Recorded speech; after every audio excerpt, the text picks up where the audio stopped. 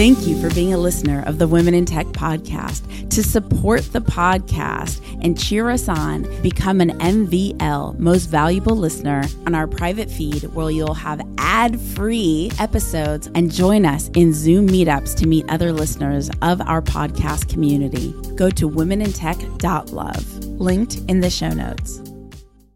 Welcome to the Women in Tech Weekly Remix episode. 3, 2, 1. My name's Espree Devora, host of the Women in Tech Show. The show means a lot to me.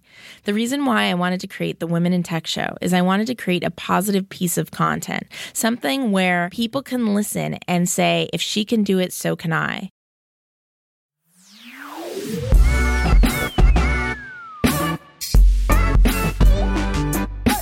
Hey, this is Helena Beloff, a data scientist at Levels Health, which has a mission to solve the metabolic health crisis by showing members how food affects their health through continuous glucose monitoring.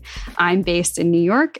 Yeah, exactly. I think what really drew me to Levels, also as a consumer, was the fact that we provide these CGMs, or we give access to these CGMs, and empower people to have a real-time inside look at what's actually going on in their body.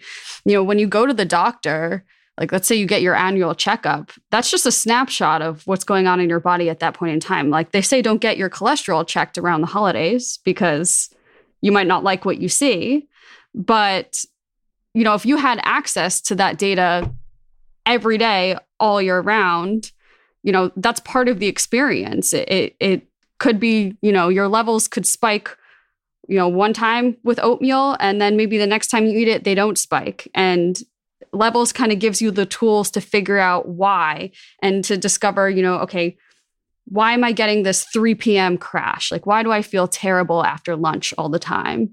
And, you know, how is my sleep affecting my mood or my energy levels? Sleep is the newest superpower. I've become obsessed with it. I'm terrible at. Yeah, I'm terrible at it too. So it's really, really cool to see. And it's really empowering to be able to sort of see inside your own body without having to go to the doctor and having them tell you, oh yeah, you know, you're in the normal range. Like, what does that even mean? 100%. Now, for what you're allowed to share, what discoveries have you made? Like the one where if you take a walk after you eat, what are some other discoveries that were really interesting that you found based on the data that you've seen? Yeah. Well, speaking of oatmeal, so oatmeal is kind of like a sneaky spiker, we like to call them. Some people do really, really poorly with oatmeal, and it really depends. So that was an interesting one. Another one that people often overlook is ketchup. Ketchup actually has, yeah. So like if you buy, you know, like the Heinz or whatever the standard brand of ketchup, a lot of times if you actually look at the back, there's a lot of sugar in there. Yeah. And so unless you're sort of making it yourself, it has the potential to spike you, depending on how much you use and obviously what you eat it with and stuff. But ketchup was an interesting one. Soy sauce also can contain a lot of sugar. So it doesn't matter even if we have low sodium soy sauce? Yeah, it doesn't matter. I would say one thing I've learned just through looking at the data at Levels is, okay, maybe I should start reading the back of food labels just to see what's actually in these items, because they really sneak sugar in there, and it doesn't always leave you feeling the best, and then you're wondering why. So.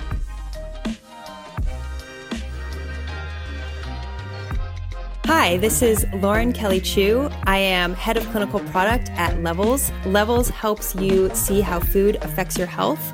I am based in Oakland, California. I agree. And I've especially noticed that working for a remote company where recently my Wi-Fi went out in the building, or it didn't go out. I recently moved apartments and I had a little bit of a challenge with Comcast. So I didn't have Wi-Fi for a while. And it was amazing how little I could do and how ungrounded I felt in that and disoriented. And it really made me realize just how dependent I am on it. And not just that, but that it's really connected to my work, my personal life, almost everything. The only things really that I was able to do that are part of my normal routine that I could still do were to move my body. I went out and I went for a walk. It is. So maybe that's the lesson here is move. Right, exactly. Move in as many ways as possible. Definitely. A couple questions that will help me as this podcast creator. I was reading Arlen Hamilton's book. It's about damn time, and it's about how we have so many more advantages dependent on our network. And even in your story, because you went to school with someone who was able to introduce you to someone else, you were able to get a job. And it inspired me to think, how can this Women in Tech podcast be a conduit for people to have more opportunity? How can I share the access I have to give others, to give women around the world more opportunity? It's kind of like a big question. One thing that came to mind to me is, a lot of people are looking to raise money. So can I connect our listeners to venture capitalists? Like, what does anything kind of intuitively pop into your mind of a way I could use our podcast in order to, I guess, make our listeners' lives easier, more connected, share my access with them?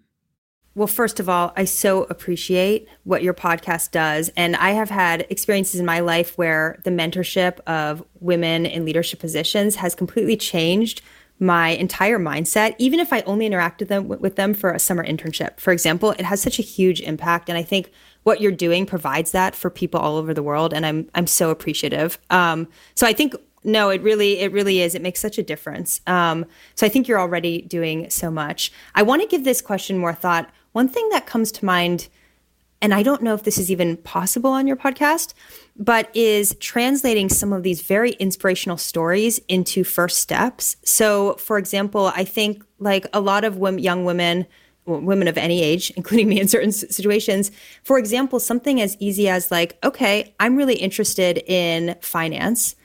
How do I get an internship? And it's not necessarily like, oh, you prepare whatever, but like literally, how do you get that internship? Like, do you write an application? Do you start like sending emails out to your network? Do you go to events? Like, what do you do? And maybe having little like 10-minute something with a woman who can say point by point, like, this is what I did to get my first internship. And it spares no detail, and it creates a blueprint for people to follow themselves. Hi, I'm JJ Ramberg. I'm the co-founder of Good Pods, the podcast player where you can follow friends, influencers, and groups to see what they're listening to. I'm based in West LA. Well, you know what's incredible is we launched this not that long ago. I was telling you, right, we launched it as a reaction to the audience asking for it. And I don't know, we have almost 700 groups already, and we didn't even market it. We've barely spoken about it. And so, again, it's so amazing to just see these things pop up out of nowhere. I'm looking, there's audio drama podcast fans, collaborations, comic book based shows. I haven't looked at these in a little while. I haven't seen all these new ones. Now I'm going to lose you to the computer. Yeah, exactly. Relationship podcast, Web3 podcast. It's so fun to see this. That's so cool. That's so cool. It's like back in the day with the We Are LA Tech Experience Club, I had a reading group. I mean, there's a ton of reading groups that still exist. And so that's just, that's so cool. So talk to me about like a question I like to ask everybody is a huge obstacle that you've successfully overcome and how you overcame it as you've gone through your career. Well, I'll just tell you an obstacle that we had here. I mean, I can tell you personal ones I've had too, but this one, when we launched Good Pods, we launched it in the middle of the quarantine.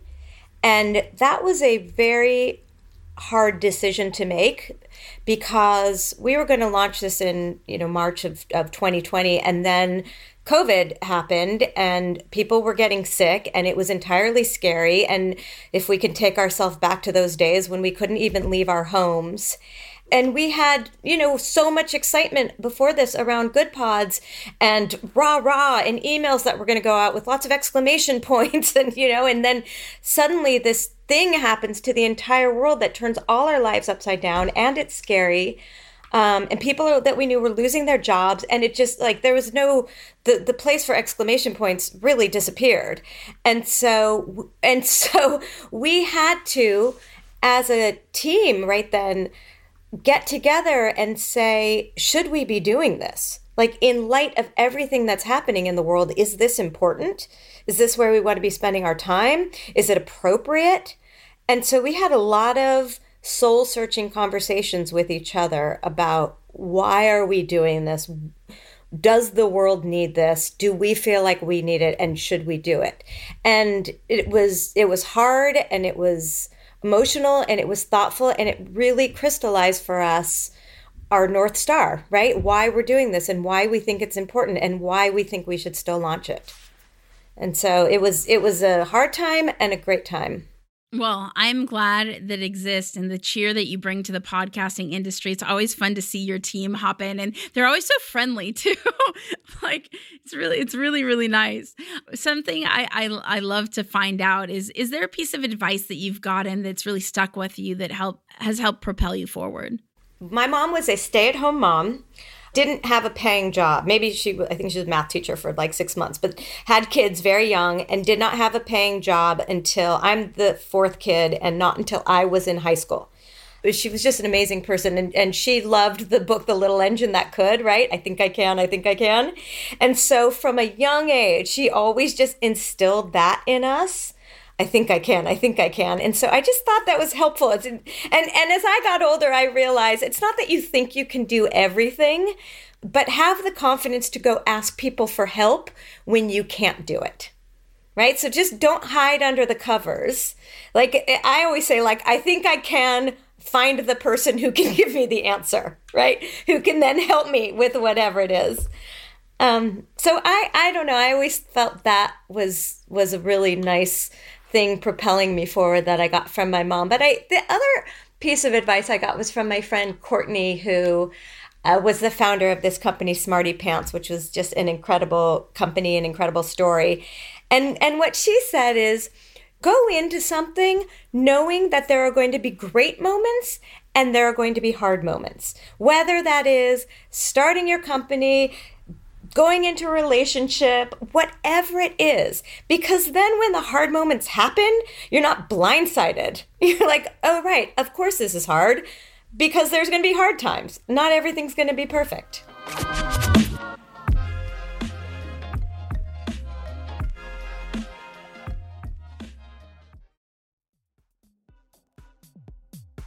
The Women in Tech podcast is hosted and produced by me, Espree Devora, with help from Janice Geronimo. Edited by Corey Jennings. Production and voiceover by Adam Carroll. And music from Jay Huffman Live and Epidemic Sound. The Women in Tech podcast is a wearetech.fm production.